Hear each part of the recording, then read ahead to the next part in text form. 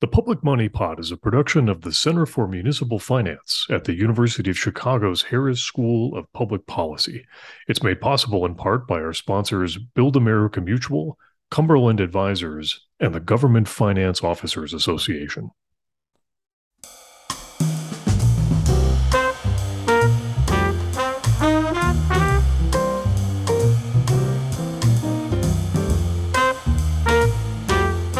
State and local governments spend about $4 trillion each year. That's trillion with a T. Did you ever ask yourself, where does all that money come from? And where does it go? Who manages it? And what do citizens and taxpayers have to show for it? In this podcast, we explore the budgets, bonds, and bureaucrats at the heart of state and local government finance. This is the Public Money Pod.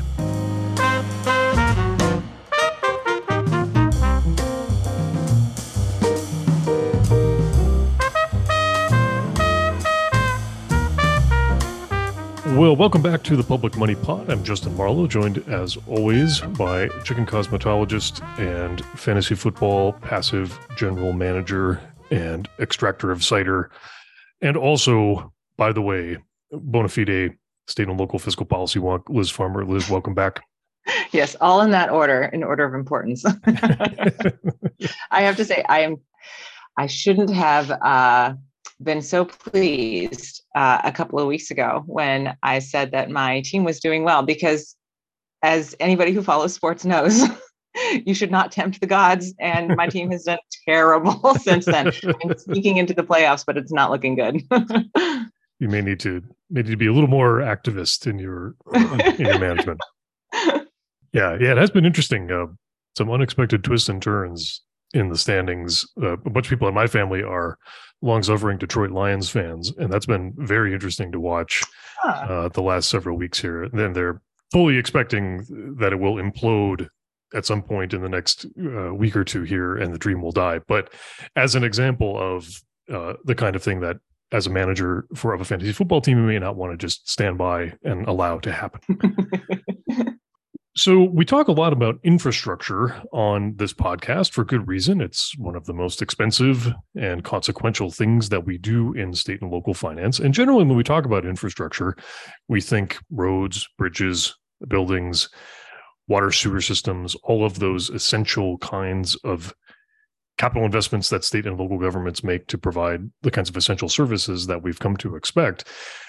Within the last couple of years, we've seen that definition of infrastructure expand a bit. A lot of that, most recently, having to do with the federal legislation, the big infrastructure bill that the federal government passed toward the end of last year. And as a result of this now, we've seen a lot of different kinds of investments fall under that umbrella called infrastructure. And one of them in particular that's been interesting to watch is in the area of broadband.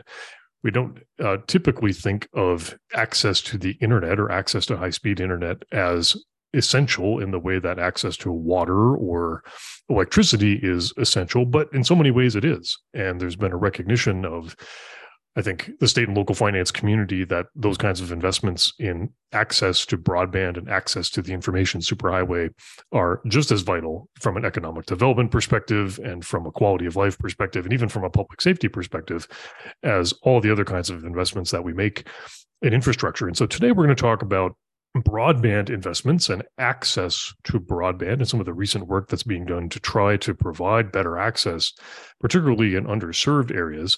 And we're going to be joined by Pari Sabety and Krista Canellakis from the U.S. Digital Response, which is a nonprofit that does a lot of work in the area of technology on behalf of state and local governments. Liz, you've certainly looked a lot at this from both a research and journalism perspective, but you also have some firsthand experience when it comes to some of the unique challenges that we face when we start to think of infrastructure investments in broadband. Tell us a little more about that. Yeah, so, and certainly your point about the pandemic really being a turning point for viewing this as basic infrastructure is so spot on. I live in an area that does not have fiber cable to it. It's available a mile down the road, a mile up the road. We are in a last mile area here. And so when we moved here, first of all, that concept was completely foreign to me. That was a bit of a shock. And so now we went from the suburbs with super duper fast internet to satellite internet now, where for the plan that we have, because we need it for work, costs twice as much for minimum broadband service. And so we talk about this later on in this show, but there is major funding in the infrastructure bill to expand broadband to areas like mine, but generally, across the country in urban areas, and particularly those where residents can't afford the cost of broadband, and then rural areas where it just isn't available. And it's called the BEAD, or Broadband Equity Access and Deployment Program. There's $42+ billion available. Each state is going to get at least 100 million, and then the rest is divvied up according to need. And that is the big bugaboo right now, because the FCC has this new map out where they've tried as best as they can to get that data down on a granular level. But it's just, they're running into all these inaccuracy problems. And now lawmakers, residents, people can challenge it and kind of provide the data, the correct data. I looked at my area and there were some inaccuracies. And it's interesting because one was the satellite provider in which we were on the listed speed was faster than what we actually experienced. That's one issue. Another issue was there was a provider listed on there that does not yet provide service for our area. And the third issue, which I couldn't figure out how to challenge, and I imagine other people across the country have this too, is there's 2 cell phone providers listed on there as both, count as having broadband capability. And we used to have one of those providers when we moved here. And after a year or so, we switched to the other provider, precisely because we could barely get service here. We could make calls. A lot of times they were dropped, and then we certainly couldn't check email on our phone or anything like that. And I remember during the pandemic when we were having issues, when our son was home, we were trying to do Zoom school, and we were having issues with that. Our satellite service, I think it was raining or something, so that was not doing well. And I had a little frustration rant on Facebook about it. And a friend of mine said, well, why don't you switch over to your phone? And it was well, that's not an option either. And so that I don't know how you challenge on the FCC map. And I imagine other places, other people in other parts of the country are having that issue too. And so without, completely accurate map, and this is the thing for policymakers, the money that the FCC divvies out according to need might not actually be the correct amount for the actual need. And so that's the issue now. And kudos to the FCC for doing this, because previously this was on a census tract level data, which is not, especially in rural areas, census tracts are huge swaths of land. And you can have, in where I live, broadband a mile up the road and a mile down the road, but not in a certain area. And that won't get counted at a census tract level. So I'm glad that they are trying to get as accurate as possible with this. Yeah, and I'm glad to hear that too on your behalf and on behalf of many others who are in exactly the same situation. It's an age-old problem with infrastructure generally, right? That especially when you start having infusions of money from other governments, those infusions of money can make a big difference if they're channeled in the right direction, if they're put in the places where the need is both identified and where everyone agrees that need is the greatest. And we often forget, whether it's floodplain mapping, whether it's identifying the quality or the serviceability of infrastructure, whether it's underground sewer pipes, whether it's pavement smoothness, whatever it might be in infrastructure. We sometimes have, and we often don't have, the right data to think about where the needs are, to think about where the investment's going to have the largest impact. And this is a very 21st century iteration of that exact same age-old problem.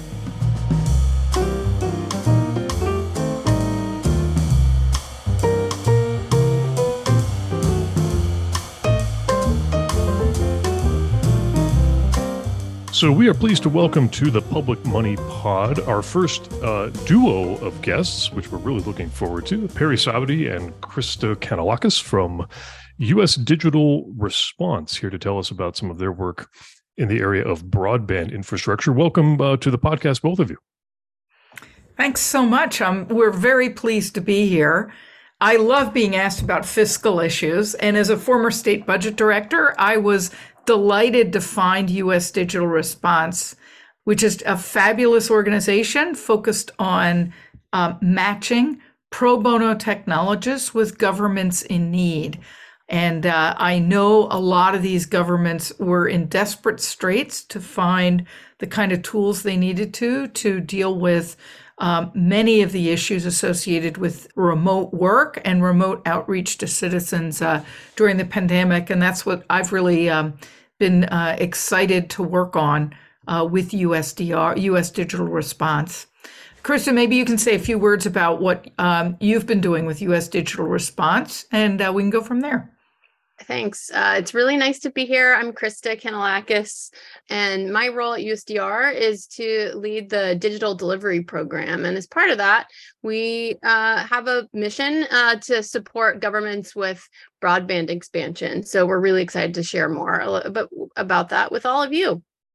I'm really excited to have both of you on. Broadband expansion and connectivity is a personally meaningful topic to me for many reasons. But I think let's start. I'd like to kind of start with having you guys talk about the brief rundown of broadband expansion challenges. Super big umbrella there, but maybe you can highlight a couple of the key kind of pain points in terms of expanding infrastructure in rural, urban areas, and everywhere in between.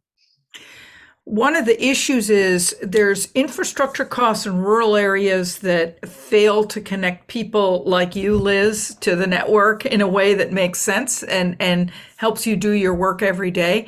And there are cost issues, especially in urban areas. And what's interesting is these issues affect both of them, even in dense urban built areas like Chicago or Manhattan, the Bronx, and Brooklyn, and isolated rural areas where there are mountains, Appalachia. We've done work Krista can tell us about in Alaska. Availability just isn't there. You know, the broadband signal can't go around the building. It also can't go over the mountain. So that's a big issue around availability. Second major issue is access. It may be available to you, but it may not be affordable, because prices may not be competitive and there may only be one supplier, one satellite supplier, one wireless supplier, one wire line supplier, or fiber supplier through cable. And studies have shown over the last 20 years that a particular geographic area must have two providers on two different technologies in a neighborhood in order to start getting competitive pricing. So it's really interesting if you look at your state and you look at all the geographic areas that have two or three providers on two different technologies, all of a sudden the pricing gets a lot more reasonable. And that's where the future we need to be thinking about marching towards. In terms of the FCC challenge process, or the process we're going through right now, Krista, you may want to join in. Yeah, so with the FCC challenge, we're hearing that a lot of governments are navigating some tricky waters and sort of identifying where their residents are even located, as well as who has access in those locations. So a lot of the work that we're doing is showing up and almost hand-holding through the dark some of our government partners as we sort of navigate some of these complicated process with understanding where people's accessibility and availability needs are. Makes a lot of sense. I know you're focused a lot at USDR on that affordability and accessibility question. I wonder if you could talk just a little bit more about, what kinds of interventions are you doing there? It seems like this is from an economics perspective and ultimately from a public finance perspective, a pretty thorny set of issues. What types of work are you doing on behalf of consumers? Yeah, there's a really good example of a state that we're working with in the Midwest where they came to us and said, our residents are finding it hard to find affordable internet coverage. And luckily, we have this great federal program called the Affordable Connectivity Program, or ACP, that gives folks that meet the eligibility criteria a discount on their monthly internet program. But it's a government program that can be hard to navigate the application for. And so this state asked us to help them sort of unveil the different options available to residents. And so when residents are like unaware of, even who provides the service where they are, who their local ISP is, and then what discounts are available to them, we came in to help. So one of the things that we did is we staffed a project, 3 volunteers who brought in experience in design, user research, and product management to come in and say, like, what are people looking for when they're looking for an internet program? And we help them to build out a prototype of a tool that will help residents of that state to kind of navigate all the different discount options. So they could put in sort of their zip code and say, if I live here, here are the ISPs that are available to me, here are the discounts available to me, resulting sort of what discount they might be eligible for. So it's just sort of demystifying that process and making it easier for people to sort of access. Well, that's really interesting, because I can imagine that expertise about user experience exists in government, but it definitely sounds like something where some outside help bringing that type of expertise to bear on that problem could make a big difference. Yeah, I mean, I think of it as public servants, and Pari will, I'm sure, agree. Public servants have a motivation to help people. That's why we're in public service, to meet residents where they are, but we don't often have the skills or experience or the methodologies that are kind of used in the technology sector. And so that's really where USDR can come in to help. We're bringing in this idea of user research and interviewing and how do you incorporate insights from residents into a product. And so it's sort of building that muscle for government so that they can then do that kind of work themselves to understand their residents' needs. I know we have a couple of kind of broader budget related questions, but before we run off into that, I wanted to circle back with your mention of the FCC map, because there's this great story in Route 50 last week or the week before about some of the issues with challenging the data on that map. And while it's wonderful that the FCC is doing this and trying to get more granular data on broadband rather than by the census tract, which is what it was before. Can you maybe shed some more light on why there are still portions of the map that are so drastically off? So some of the issues that we've seen with the FCC challenge or the FCC map and the quality of the map are actually address file issues. For example, many locations on the map are garages, not homes. So you'll see all the dots along a particular street are all on top of garages or vacant properties. And the reason that's true is because the maps that they're matching have either been slightly mismatched and need to be adjusted, or it's based on outdated geographic information. But that's something where, it's off by 15 feet, but you're sitting there going, well, I'm glad we got a lot of garages connected to the internet, right, in South Chicago. One of the issues with that is when you're doing the population overlays, where you're required to report as part of the broadband equity or the BEAD program, you're required to report on the population you're serving versus the population that's actually accessing the service that you're providing. And so these issues with the maps are going to have an impact on those performance metrics. Those performance metrics are going to show all of us how effectively this money has been spent to bring broadband to the least connected of our citizens. So that's one reason why these address file issues are going to be critical to resolving. And one of the problems with this process is we're spending so much money so fast, we don't have enough time to resolve those issues and get a strong level of community engagement, right? So that state policymakers and others are as intimate with the gaps in service as those like you, Liz, that are suffering from those gaps in services. Another issue, I think, is a real level of confusion about what a successful challenge of that map might be, right? In other words, so you find something, how do you accumulate the data, and what data is it that the FCC will deem successful in challenging? And Krista, I know you've worked with a group in California on this. Yeah, we have a great engagement that's underway in flight with a county that kind of addresses both of those issues in some ways. It's a really rural county that the actual locations where people need to access internet don't necessarily even exist on a address file. So in a lot of rural communities, people use PO boxes. They don't necessarily have the data set of where there's actual broadband serviceable locations or the fabric. And so that creates a pretty interesting challenge for governments who are trying to get folks access to the internet. And so what we're doing with that county is sort of engaging in a planning sprint where we're going to be mapping out how the county will participate in the FCC fabric challenge process, and really, like I said, sort of hand-holding with them in the dark and looking at what kind of data sets do they have available.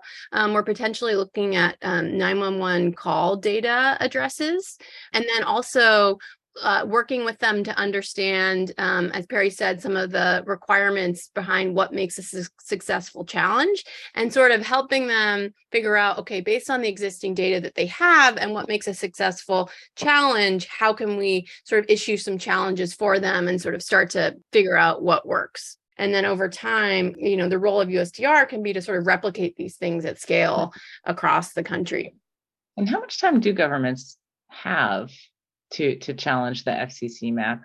Well, some of them are coming up. There's 2 different deadlines. One of them is in January, and then one of them is ongoing. So I think there's sort of a rolling deadline in some cases. But I think the hope would be that we can get some of those in really quickly so that we can start to learn and then share those learnings so that others can then benefit from it and figure out, okay, what's the data that we need to start collecting or that we need to go out and find so that all the governments can start submitting sort of these successful challenges. It's such an interesting thing too, as you're describing that, because certain types of interactions with the federal government are, I think, probably at this point known and routine and maybe not comfortable, but not totally uncomfortable if you're a local government, challenging the census, challenging floodplain maps, those kinds of things. I can imagine, though, that this is different. This is a different space, different skill set, different knowledge, and so having someone to just go through the process with you probably provides some reassurance that a lot of local elected officials would like to have before jumping into that.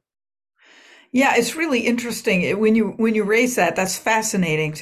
I'd never thought of that. Yeah, this is a challenge process, just like floodplains or census.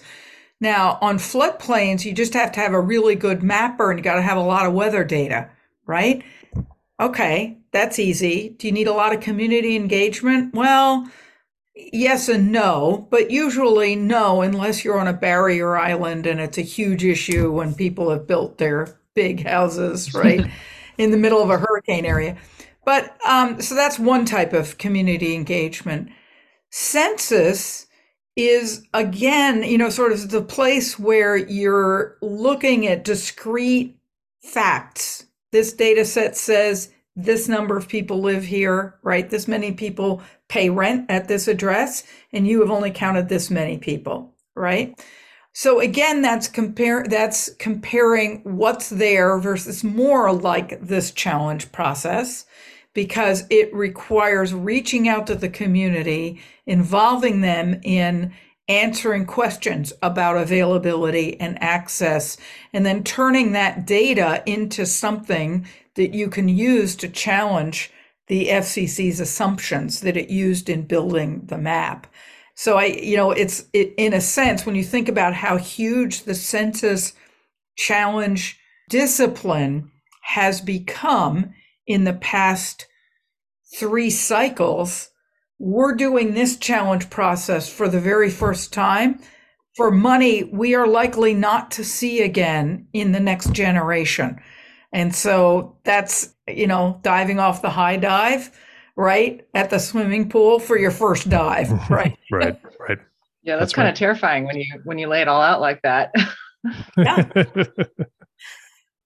So, Pari, as a former state budget director, I'm sure when you start to study these issues, you start to see dollar signs and big dollar signs, particularly at the state level. And of course, in our classes, we teach our students kind of rule number 1 is be careful about using one-time money for what could be ongoing expenses. It sounds like that's exactly the situation we're in now. So if you put your state budget director hat back on for a second, what are the kinds of challenges and opportunities that you're thinking about as you look at this landscape? We want to look at how states pay for broadband today. It's a little known fact that states actually do pay for an enormous amount of broadband to link every single one of their universities, typically, and to provide really good internet service for streaming, for remote learning, for supercomputing, for telemedicine in rural areas. And so many university systems started to invest themselves in middle mile in order to more affordably connect multiple campuses. Now, I think you're based in Chicago, so you're probably familiar with Illinois. I think it's called CenturyLink, which links Champaign, Urbana, Springfield, Evanston. I mean, it links all of the Illinois state universities together. It's middle mile. In other words, the state of Illinois paid to lay the fiber. That's one reason why so many of the early internet innovations began there, because they had so much connectivity. In my state, Ohio, the Ohio universities realized, especially with our Appalachian campuses, we needed to make an investment ourselves in middle mile. Now, Ohio did not build its own fiber as Illinois did, but instead put together a co-op, if you will, of all the universities to go in and pool their demand so they could get broadband cheaply from providers. And that co-op, which was called OrNet, still is, actually expanded to multiple Midwest states. It's now called the Quilt Project. And they all massively buy from the same peering networks so that they can command extremely low prices for broadband. So now, why have they done that? They've done that because for higher ed in my state, it costs $15 to $20 million a year to buy that broadband and maintain it, just for higher education. For K to 12, where elementary and middle schools are in much more rural areas, even though they're piggybacking on that higher ed network, they've got to add another $15 or $20 million in last mile access to get every one of those school districts attached to the internet. So you don't see a line item in most state budgets that says broadband. It's hidden in all these places. But, I've just showed you that, for one state, you're looking at $40, $50 million a year that's spent on broadband. So it's great to have all this money to build out the internet and to build out availability. But one thing that the feds are doing through their Affordable Connectivity Program, and many states also do, is provide subsidies to lower income individuals so that they can get on the internet affordably. And those subsidies are what is going to be left when this one-time money is gone. And that will be an ongoing effort for states to finance over the long term is how are we making it available and accessible? I can imagine there's the budgeted cost, but then there's also the question of the opportunity costs of not acting, right? I can imagine that there's tremendous economic development and ultimately state and local revenue questions tied up in this too.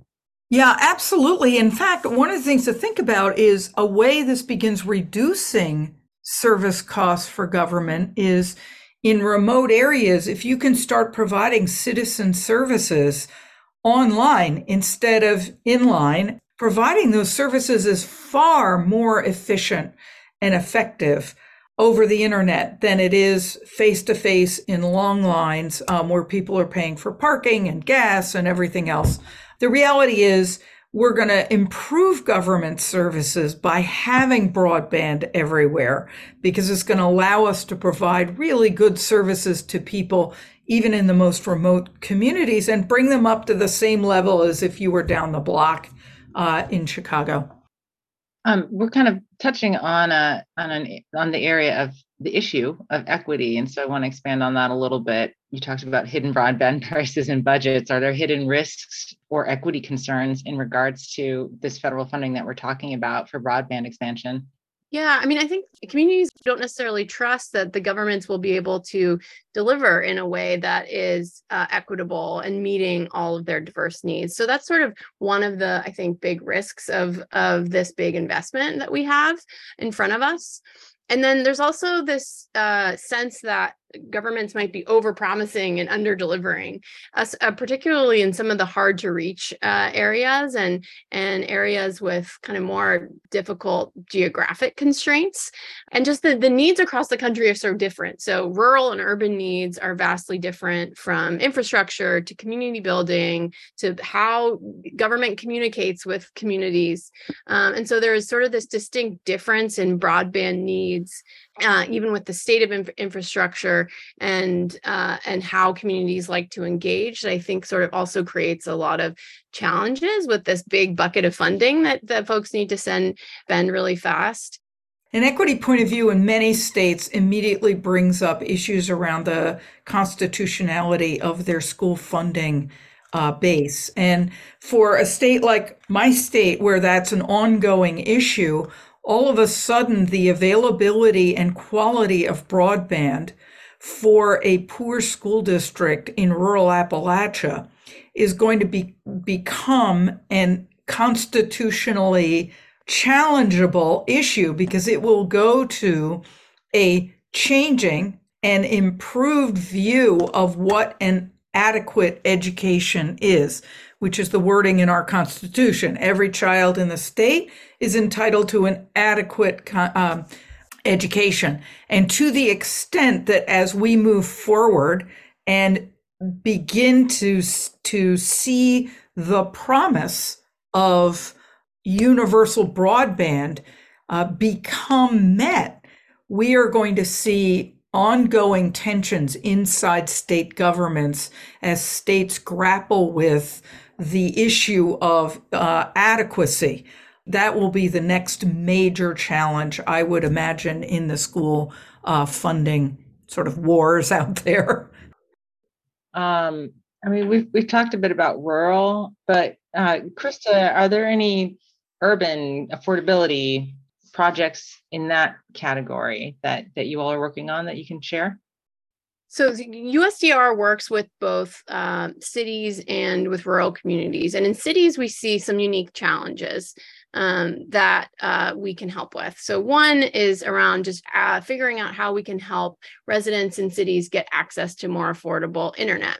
Luckily, we have this wonderful program from the federal government called the Affordable Connectivity Program, which for residents that are eligible, they can get a good chunk of their internet bill off every month. And so, but it's a pretty complicated government program to apply for. And so one of the things that we're doing is working with cities who often want to reach out to specific communities in their city. So whether it's immigrants or seniors or low-income folks in public housing, we're sort of helping to create communications and targeted outreach strategies for them to help these residents understand what some of those options are for them to get a more affordable internet access, and then helping them do create some of those outreach materials that will get folks online more quickly.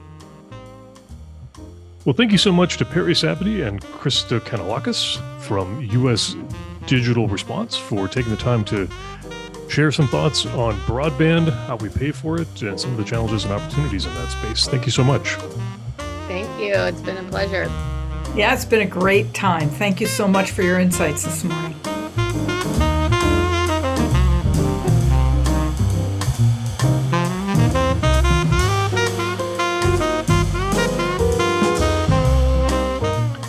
Well, thank you to Pari Sabety and Krista Canellakis once again for telling us all about the challenges and opportunities in broadband infrastructure. Really, really interesting conversation. And of course, from a public finance perspective, a potentially very expensive and consequential set of investments. So we always like to have conversations about those sorts of cutting edge issues. So it's time once again for Extra Credit. This is our audience question segment. And this time our question has to do with public-private partnerships. Hi, this is Elliot and I'm calling from sunny South Florida. My question is, the phrase public-private partnership is used often in state and local finance. What exactly does that phrase mean? Great question. Public-private partnerships indeed is one of these terms that is used a lot. Some would say overused and used in so many different ways that the meaning of that term has become, I think, kind of diluted and maybe even convoluted in some cases. In the world of infrastructure, and particularly the public finance side of infrastructure, when we say public-private partnerships, we typically mean a different kind of procurement method for infrastructure. So we mean a different way of going out and paying for infrastructure investments. So in the typical infrastructure procurement setup, if I'm, say, a city government and I want to hire some private partners to go out and build a new, say, water treatment facility for us, I go out and I make plans. I go out and I hire contractors to build that facility for me. And then I operate that facility. And then if I need maintenance done, I go out and I hire contractors to do maintenance on that facility. But for the most part, I, as a government, am operating that facility and I'm bringing in help as needed to help with the construction and maintenance of that piece of infrastructure. In public-private partnerships, we tend to see a different kind of arrangement where a government will not necessarily go to a private partner and say, do X, Y, Z, but rather they'll go to a private partner and they'll say, we need the following deliverables. We need X many millions of gallons of water that have been treated at some level of quality. And we don't necessarily care how you do it. We don't necessarily care what types of technologies you do. We will pay you a certain amount, private partner, to deliver this deliverable for us. And when that happens, then our private partners take on a very different type of risk, right? We share the risks of delivering that service and managing that asset with our private partners in a very different way than we do when governments themselves are in charge of all of the different aspects of designing, building, operating, maintaining a piece of infrastructure. So when we say public-private partnerships, we're talking typically about an arrangement where our private partners are taking on more of that risk. They're more involved in the operations and the maintenance and the financing of infrastructure than they typically are. Now, there's lots of different types of what we call P3s, public-private partnership arrangements. Different types of infrastructure lend themselves differently to different effectiveness. There have been some very colorful examples of successful uses of public-private partnerships, and lots of examples where P3 arrangements have really fallen apart because the risks weren't shared properly, because the political winds shifted. And so it's one of these terms where it can mean very different things depending on the context. And it's important, again, from a public finance perspective, to understand where the money is coming from and where the money is going. Now, we're talking today about broadband, and broadband is a really, really interesting situation around infrastructure P3s. There have been several attempts to have public-private partnerships brought to bear on the construction of both fiber optic networks, some of these last mile challenges that we've talked about, and even in some cases, standing up government-backed local internet service providers. So we've seen public-private partnerships in every phase of the broadband infrastructure provision chain. And one of the things that we've seen to make that happen is lots of different types of dollars thrown into the mix, lots of federal money, different types of utility fees. And also, and I know, Liz, you've talked about this a little bit in some prior work, the use of some of our existing municipal finance tools to try to do public-private partnerships or facilitate public-private partnerships a little bit differently than we're used to. What have you seen around that, particularly in the broadband space? So yeah, there's a couple of different things that are intriguing. The one most interesting to me though was a change in the infrastructure bill last year to what are called private activity bonds, or PABs. It is essentially when a government can issue not tax-exempt bonds on behalf of a private company doing a project, because the project is in the public interest. A lot of times it's used in education, hospitals. The infrastructure bill expanded it to include broadband as an allowable use. And when I was speaking with Emily Brock from the GFOA about this last year, I mean, she couldn't underscore enough like how huge this was for governments, because there's a lot of last mile type projects or fiber to the home. If you have a really long driveway that governments don't really have a hand in, and necessarily, like they can lay all the line and all that, but then that private part that's not on the utility right of way, governments still don't have control over. That would be under the jurisdiction of whatever company is in that area. But this expansion of the PABs would allow for a wireless or a fiber provider to work with the government to get a lower interest rate and all the benefits of tax-exempt bonds that the municipal market has. The government issues that, the provider pays that back, and it's lower cost of debt for the provider to go ahead and make that final connection of broadband to homes. And so that is something that, I mean, talk about super nuanced, but it's critically important, I think, especially in areas where you just have a little bit left to go. That makes a lot of sense. And it sounds like the public interest part of that is really an economic development question, right? Having folks who are otherwise not connected to broadband is going to provide all kinds of new opportunities for work, for recreation, for education, and arguably that's in the public interest. So that's an interesting, slight but really consequential expansion of the philosophy underlying how and when we use different types of tax-exempt debt, particularly in this context.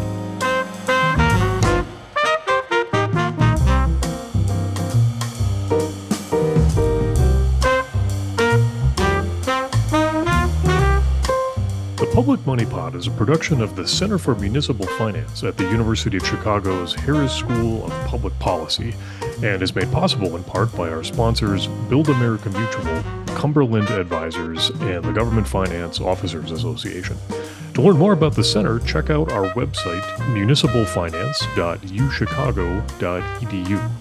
If you'd like to ask a question for our extra credit segment, send a voice memo to publicmoneypod@uchicago.edu. To see more of Liz Farmer's work, visit her website, farmersfieldonline.com, and her Substack, which is substack.lizfarmer.com. And you can also find her at Twitter @LizFarmerTweets. And thanks as always to our esteemed producer, Eric Gaber. If you like the podcast, be sure to follow us, drop a review, and tell your network. That's all for now. We'll catch you next time.